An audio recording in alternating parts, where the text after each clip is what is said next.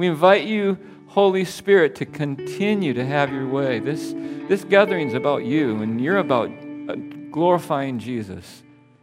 And we dedicate this whole morning to the glorification of Jesus. Let your Spirit continue to move amongst us as we look to the Word of God to be instructed and transformed and encouraged and equipped. We pray, God, that you'd speak to each one of us. Pray that you help me to share what you want to have spoken today. Lord, we love you. We love your Word. We come with faith and expectancy. And everyone said together, amen. We are week 3 in looking at the New Testament book of Philippians. And I've called the series Courageous Joy. I wasn't exactly sure why I was doing that, other than the book is full of joy in the face of opposition and struggling and some trials. And both Paul, who's writing it, is in trials, and the people that he's writing it to are in trials. And yet joy is overwhelmingly talked about over and over and over in the book. And when I say the word book, by the way, if you haven't read this, in the New Testament of the Bible, a book is really like a 2-page letter.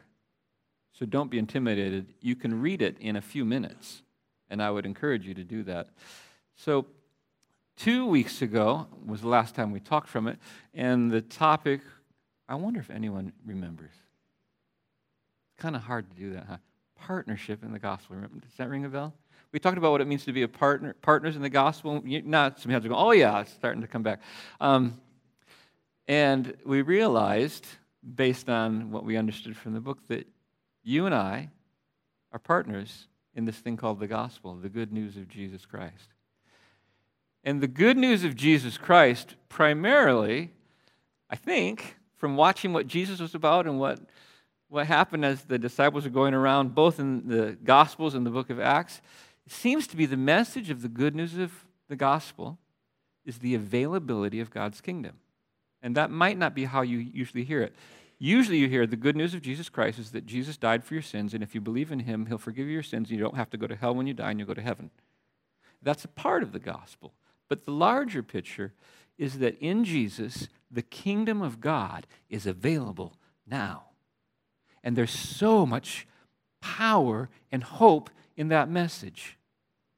Whatever struggle someone's having, my good news to them is more than, it's true, you can believe in Jesus and you won't have to suffer for your sins. You won't end up in hell, you end up in heaven. But better, even more, I think, is the full picture. In fact, you'll experience a taste of heaven right now. And the kingdom of God is available to you right now. You can begin to experience the life of God's kingdom now. You can even have the Spirit of God begin to live inside you if you'll begin to follow Jesus. So follow Jesus. It's good news, right? And you and I are partners in the good news. Gospel means good news. Everything we're about ties into that.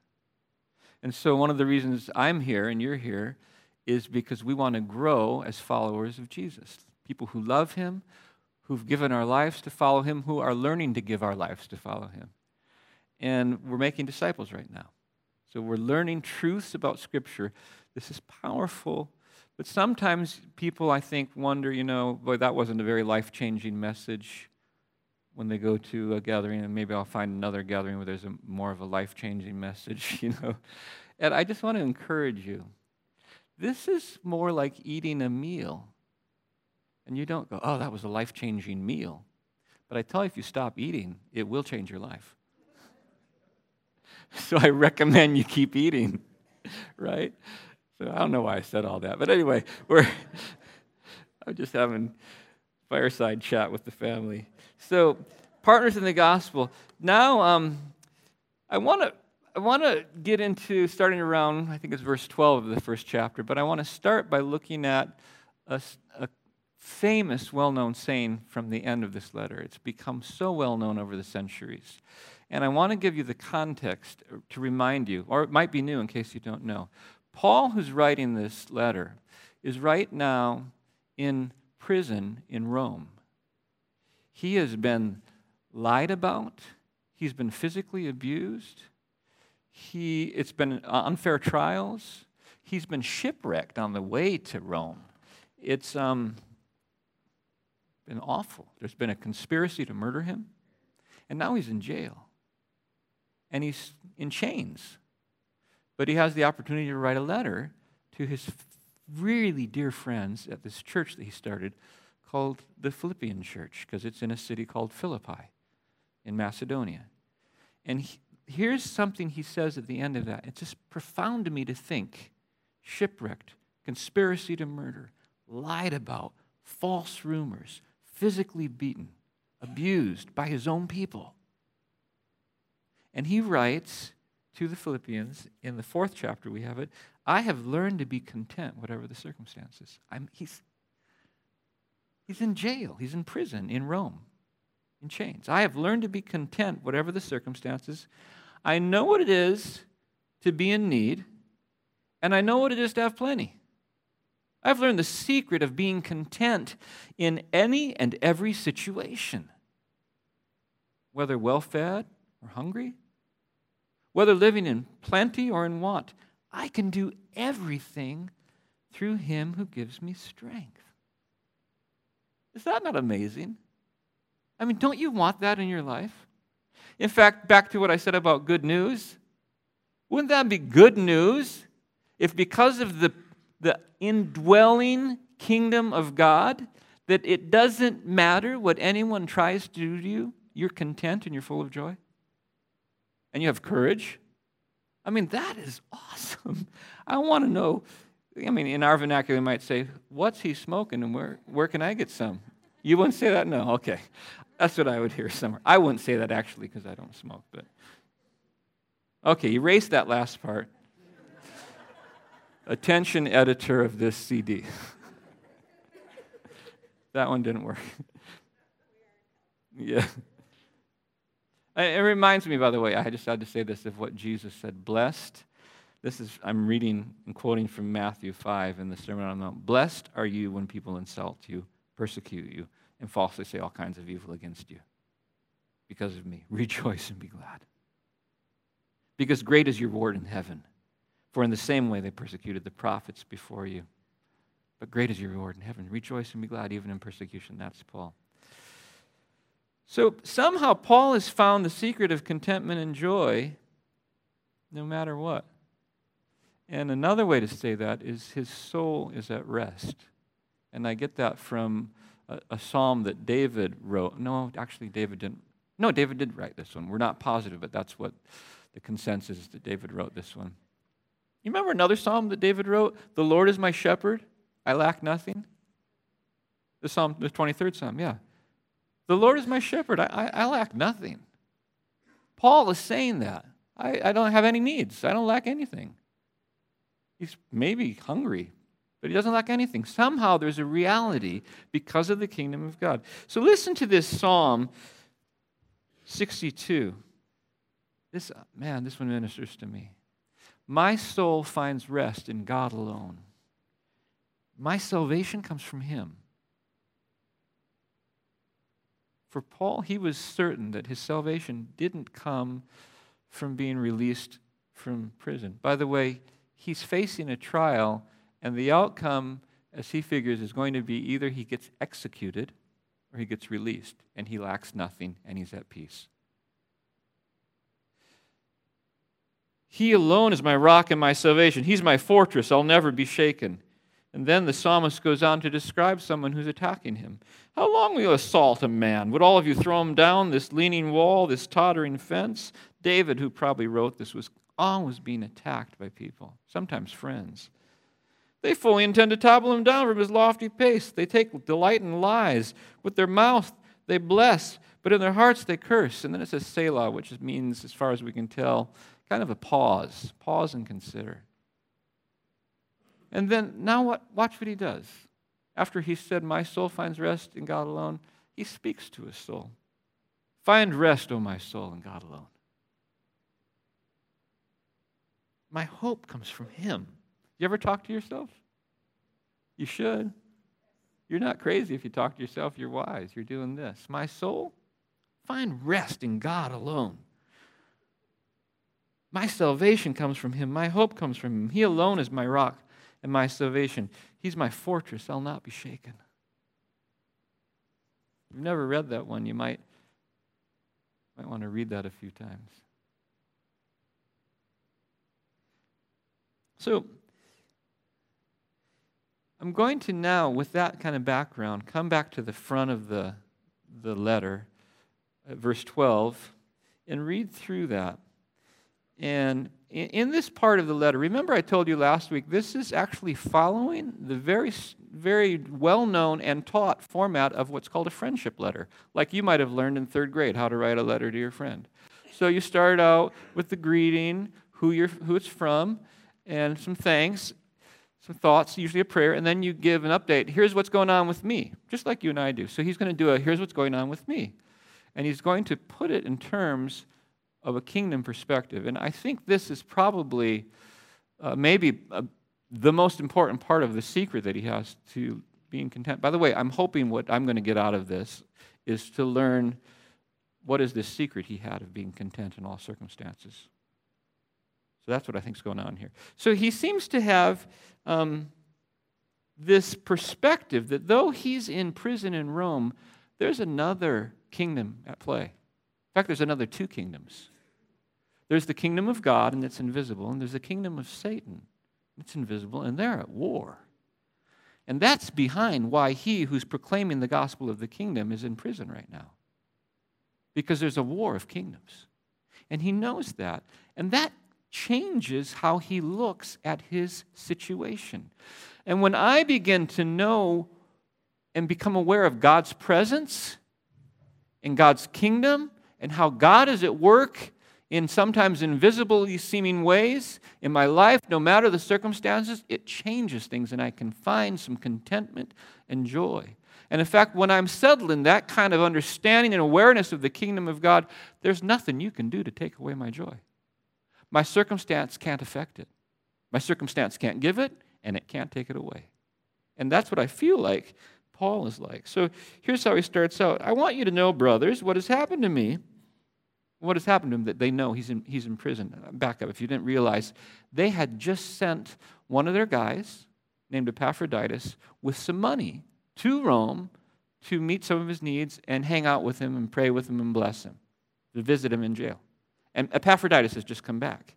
And now Paul's writing a letter, so they know that he's in prison. So I want you to know, brothers, watch the kingdom perspective, that what has happened has really served to advance the gospel. As a result, it's become clear that throughout the whole palace guard and to everyone else that I'm in chains for Christ. And because of my chains, most of the brothers in the Lord have been encouraged to speak the word of God more courageously and fearlessly.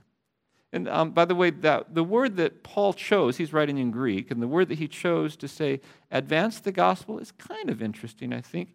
It's made up of 2 parts. The first part is pro, meaning forward, and the second word is kopto, meaning to cut. And the word would be used of like a pioneer chopping through the bush with his blade. That kind of advancement. I want you to know, brothers, that because of my chains, it's actually served to advance the gospel. And sometimes that's how it goes. Now, the palace guard is an elite troop of guards and soldiers in the Roman Empire. And they would have been guarding Paul around the clock, probably in 4-hour shifts. I'm guessing they're chained to him because he's in chains. So are you picturing this? Paul is chained to a Roman guard. Now I ask you, who's really the captive audience in this situation? How are you doing? What's your name? I'm Paul. What are you in for? Jesus, actually. Really, tell me about that. And then 4 hours later, the next guy comes in. And he's probably counseling them in their marriage. You know, some of them he's probably praying for healing. Don't you think? Doesn't that sound like Paul? As a result, it's become known throughout the whole palace guard and everyone else that I'm a prisoner in chains for Christ. He's like, I'm not too upset that I'm in prison right now because I think God's using it. And that makes me joyful because that's what I'm all about. See, Paul was all about Jesus and his glory and the gospel of Jesus, taking it everywhere he could. Remember, Paul was an antichrist guy. He was a murderous guy who hated Jesus and was about killing all of his followers that he could, or at least stopping them and imprisoning them. He was once like the Caesar that put him in prison. He was that guy. Did you know that? He was kind of a terrorist. I mean, he was killing people for the gospel. And then Jesus arrested him. And he turned his life to being one of the foremost followers and advancers of the gospel of Jesus Christ. You can't put this guy down. I want you to know, as partners in the gospel, there's no reason that you and I can't be just like this. There is no reason that you and I can't have this same kind of heart and experience, no matter our experiences. I hope you believe that. If you're here and you are not yet in Christ, or you are not yet a believer and a follower of Jesus, you can have this. You can leave this place today having put faith and trust in the living God, His Son Jesus Christ, and the work that He has done in coming to the earth and demonstrating how to live for God and saying the kingdom of God is now at hand and I'm going to bear your sins away on a cross and I'm going to rise from the dead victorious over death and the grave and hell. And you can follow me and come into this life that I'm establishing right now. The kingdom of God is here. No reason to walk out of this place not full of the kingdom of God. But that's not what I'm talking about. So the preacher gets excited. So, by the way, apparently this strategy of God was working, because here's a phrase from kind of near the end of the letter. He says, "The brothers who are with me send greetings. All the saints send you greetings, especially those who belong to Caesar's household." The emperor's household are sending greetings to that little church in Philippi.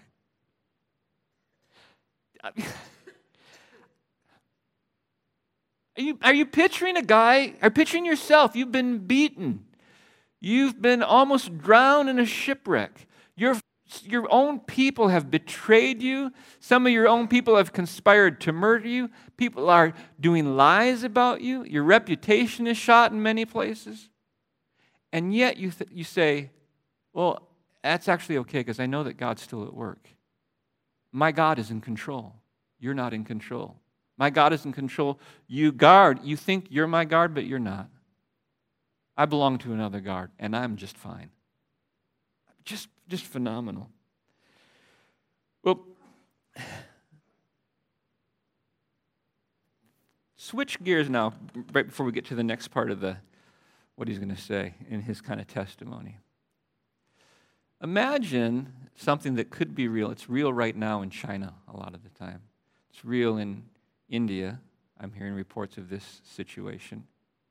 It's real in parts of Iran and Iraq. Imagine that I'm your pastor and that the officials of the government come in and beat me and arrest me and lock the doors of the church, or bring bulldozers, maybe bigger than that, wrecking balls, and destroy the building and try to put the fear of the government in you. Don't you do what happened to your pastor. Do what your pastor does, or it'll happen to you. Imagine that and how you would respond. I imagine if I saw my leader imprisoned, I would be intimidated to tell anyone I was following Jesus, just honestly. It'd scare me. I don't want to go get beaten and put in jail. Maybe the Spirit of God would rise up in me, I hope, and I would be bold and courageous. But watch what happens to people in the church at Rome. Because of my chains, most of the brothers in the Lord have been encouraged to speak the word of God more courageously and fearlessly. So instead of his imprisonment putting them into fear and intimidation, they were actually encouraged to speak the word of God more boldly. And I think my best read of this is that Paul recognized, oh, I know what's going on there. That's the Spirit of God. Look at that. Look what God's doing.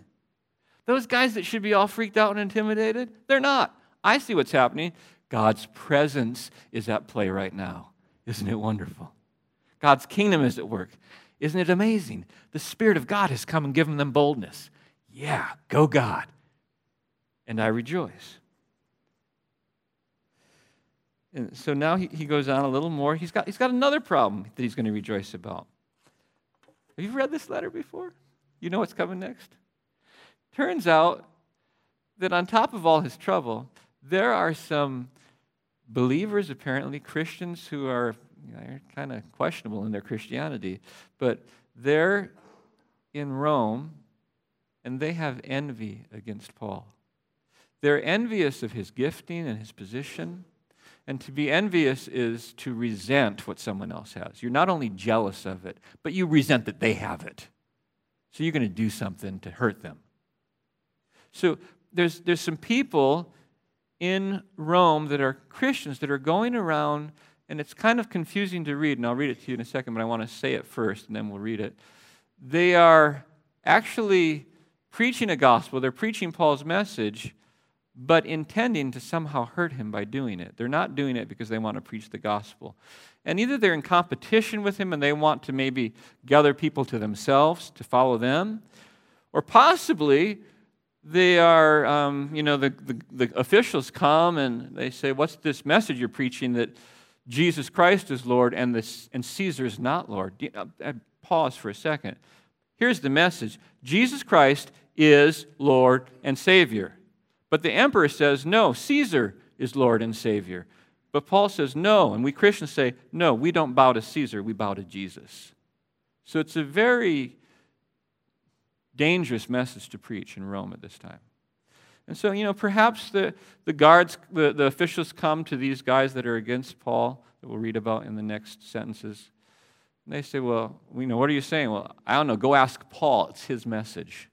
Maybe they're doing that. One commentator thought that. In any case, we know that they're doing something to hurt him. So here's the language, if I can find it. It is true that some preach Christ out of envy and rivalry, but others out of goodwill. The latter do so in love for me, knowing that I'm put here for the defense of the gospel. The former preach Christ out of selfish ambition, not sincerely, but supposing that they can stir up trouble for me while I'm in chains. Watch the kingdom perspective now. But what does it matter? The important thing is that in every way, whether from false motives or true, Christ is preached, and because of this I rejoice. You can't put this guy down. I am content in all things, and I'm actually rejoicing that people with selfish ambition are trying to hurt me, because in spite of all that, actually the message is getting out and more people are hearing about the incredible good news of Jesus, and the gospel of God is advancing. And for that reason, I rejoice. What makes you rejoice? What makes you rejoice? And if the advancement of the gospel doesn't make me rejoice, I need to look to myself and look to my God and say, God, whatever that part is in me, let's get rid of it, because I want to rejoice about the advancement of the gospel. I just had a thought. You might be someone who cares about purity of doctrine, and you saw a television preacher, or you heard a guy on the radio, or you saw a book, and you don't like some of the things they teach. They don't line up with your view of some certain teachings. I have that with people. But can I say, but in some sense, what does it matter? The gospel is advancing. God bless what they're doing and help them when in the place where they're in error. Can I have that heart and not lose my joy? And also, it's good to know Paul is going to deal with this in the Philippian church in a little bit. I'll preview it, Philippians 2. He says, do nothing out of selfish ambition. He's talking to them about what the Roman bad guys are doing. But in humility, consider others better than yourselves. Each of you should look not only to your own interests, but also to the interests of others. I love the Word of God. It's like food to my soul. Well, going on, verse 18, yes, and I will continue to rejoice. I told you joy is in this book a lot. I'm going to continue to rejoice, for I know something else. I know that through your prayers and the help given by the Spirit of Jesus Christ, what is going to happen will turn out for my deliverance. And you got to catch this. He's going to say that my deliverance means either I get killed or I get released. But either way, I'm calling it deliverance, and I'm happy. Amazing, huh? Watch how it goes. I eagerly expect and hope that I will be in no way be ashamed, but will have sufficient courage so that now as always Christ will be exalted in my body, whether by life or death. He's in prison. He's going to go to trial, he thinks. He says, I know that because you've been praying for me, I have confidence that God responds and I'm going to be delivered. And I also have confidence that when the time comes, I will have the courage that I need to do what I need to do. Just like those people in the Roman church that are boldly preaching the gospel, having seen me in chains and in prison, I know, I'm confident, I believe in the Word of God, I believe in the power of prayer, I believe in the presence of the Spirit, I have faith, I know you're praying for me, you're my partners in the gospel. I am sure that Jesus has heard your prayers and it's going to work out in some way good for me, because if I die, I get to see Jesus and I can't wait for that. And if I don't die, I get to see you and encourage you in your faith. That's what he says. Let's read on. For to me, to live is Christ, and to die is gain. So this guy's not very threatened with death. Bring it on. We're going to kill you if you keep that up. Really? Please. Oh, well, we're going to release you. Okay, please. I am torn between the two. I desire to depart and be with Christ, which is better by far, but it's more necessary for you that I remain in the body. Convinced of this, I know that I'll remain. Watch this next line. He's just full of faith and joy. And I will continue with all of you for your progress and joy in the faith, so that through my being with you again, your joy in Christ will overflow on account of me. And by the way, the evidence from some of the letters to Titus and Timothy, if I remember right, and the scholars believe that Paul actually was released. And he did go to Philippi again, and this happened. We don't have another letter to document that, but that's apparently what happened. And later he came back to prison. He was eventually executed, but at this time, he's actually going to be released. So just some points I put in your notes, and I kind of said it, but I'll say it again. Paul is certain of God's presence. He's certain it's active because of their prayers. That's the key, by the way, that I'm saying is a secret of contentment and joy in any situation. When you and I learn to be certain of God's presence. The deliverance he anticipates could be execution or release from prison. For either outcome, he recognizes, well, that's God's kingdom at work, and I'm good. Because his soul is at rest in God's kingdom, he calmly trusts he'll have the courage he needs for either outcome, and he'll overflow with joy no matter what happens. I've learned the secret of being content in every situation, whether in plenty or in want. So I underscored this point in your handout, and probably it will be on the screen too. Recognizing and rejoicing in God's presence is a major key to having joy and contentment no matter the circumstances. This is a kingdom perspective. Now, I think we're doing okay on time. Yeah, I can bring this to an end in the next 5 to 10 minutes. I have a story that I want Robin, there's Robin, to share, to kind of put some meat and bones on this in regular life. One of the things that I'm going to say. Are you ready for a thick quote? It's from Dallas Willard. You'll have to chew on this for a while. Dallas Willard was the director of philosophy at USC, but he was also one of the more profound thinkers in the Christian world in the last century. He died, I think, in 2013. It's questionable. He often said this, I kind of think I won't know that I'm dead for a while after I die. Because he was so in touch with Jesus, he kind of figured he'd just walk into the next room and at some point realize, oh wait, am I dead? Because Jesus said, I tell you the truth, he that believeth in me will not see death. He won't taste death. And I have a feeling that you and I, when we really know Jesus, we won't actually taste of death because Jesus will just come and take us. And that's the stories that people have. Have you ever heard the stories of someone who they're in a coma or something, all of a sudden they wake up and they go, Jesus is here, you see him, and then they're gone. There's stories like that all over the place. Well, that was for free. Anyway, listen to this quote from, it's Dallas Willard being quoted by John Ortberg in his book Soul Keeping. You must arrange your days so that you are experiencing total contentment, joy, and confidence in your everyday life with God. That and that alone is what makes us so healthy. You must arrange the way you spend your time in your day so that you are experiencing complete contentment and joy and confidence in your everyday, normal, ongoing life with God. So here's some thoughts about one practical way to do this. And Robin, I'm going to have you come up and share your story here. So be patient, first of all. This is a lifetime of spiritual growth process. One of the first things is to be patient, but secondly, to cultivate a hunger for experiencing and extending God's presence, God's kingdom in your everyday life. Now, Robin told me a story of at work where she's just having a kind of a normal situation with someone that converts into a holy hello. You know what a holy hello is, right? There. And I said, do about 3 to 5 minutes. Can you handle a really good story? So this is a story in progress. We don't know the end of the story yet, but the middle's good. Good morning, everybody. So I want to say Amy made a comment about community. Yeah. And we set the community at our workplace as well. We all need each other. Christian, non-Christian, we need to come together. And as Christians, we set the tone for our work office, right? And I have had the privilege of working alongside a doctor who is from Algeria, which is a Muslim country.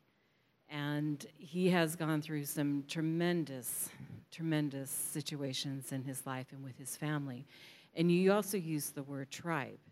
So his family is from the ancient tribe of the Bebars, if I can say that correctly. They have a language that's over 2,000 years old. Wow.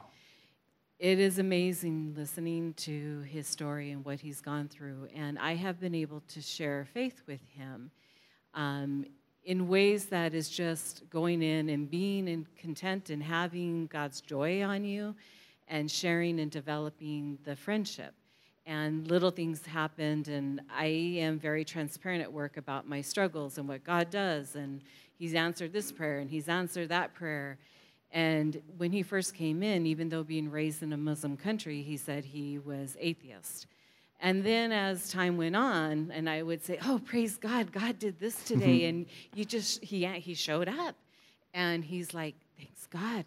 Thanks God. And that was the start. Wow. And then little stories just kept going on and on and on and just kept sharing. And, you know, God's just given me such a heart to see this man come to salvation. So he's going through another trial. His son is going blind. And he is a tribal leader in his home. And it's different because he is here in the United States, but they're a very patriarchal society. They are trained up and raised up to be the leader of the home. So even though the sisters may marry and everybody may marry, everybody in that village may answer to that patriarchal person. So they have to have wisdom. They have to have respect. They have to have integrity. They have to have all those things in their character to be that leader. But if you don't have faith, who are you going to for those answers? And he grew up, and in his mind, he's logical. He's a doctor. Everything is about logic and science to him. So when I walked in that day and I said, hey, how you doing? And he goes, I'm like, what's going on? Because sometimes you have to look past the mask that people put on, right? Oh, that's good. I'm not having a great day, but okay, so what's going on? Why is it not a great day? So as he started to talk to me, and he told me I have had to pull my son out of college. His son is brilliant and charismatic, has a heart to train to become a doctor, to provide health care all over the world. I mean, this kid has just these ambitions, and he's smart, and he's losing his sight. So how do you become a doctor treating people when you are going blind? So he's always told his son, I will keep you from going blind. He doesn't have that power to do that. So he had to pull his son from college, and he was feeling so heavy-hearted. And, in the past I've told him, well, I'll keep you in prayer, and I'll share things like, hey, I'm praying for you.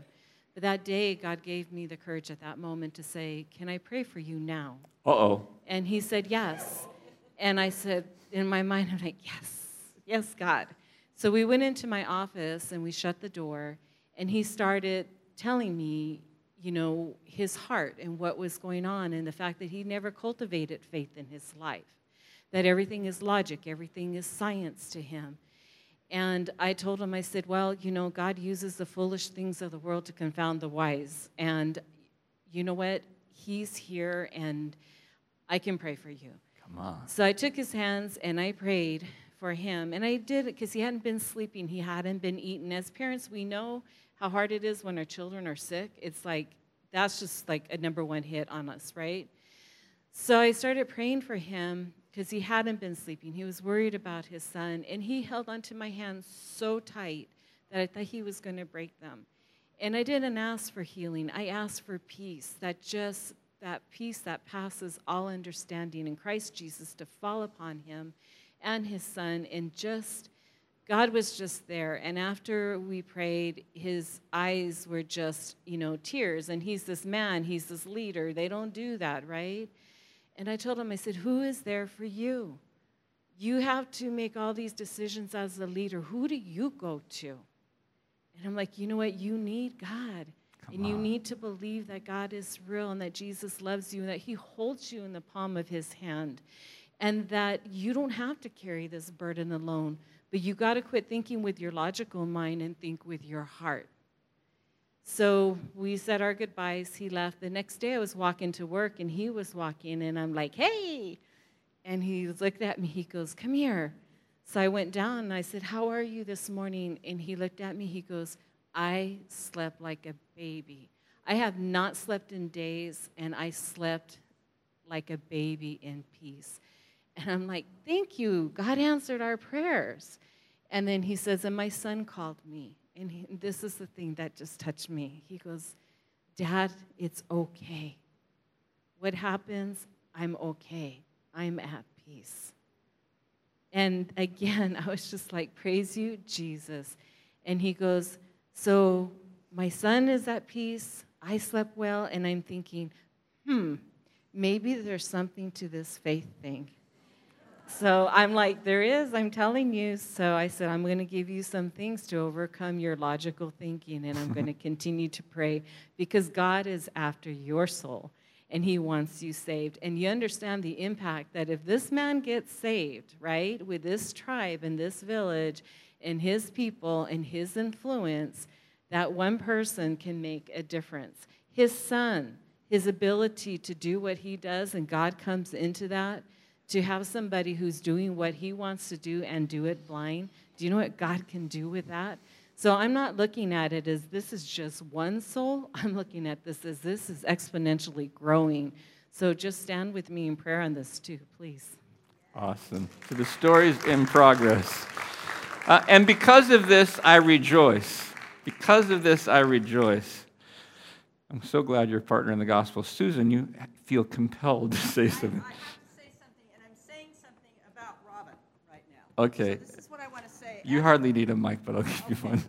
So, praise God that she didn't care about what anybody thought about what she was about to say. That's the courage right there where we cease to care about the judgment that might come. And that's what you did. And God used it because you didn't care. So, praise God. That's all I want to say. Thanks. Yeah.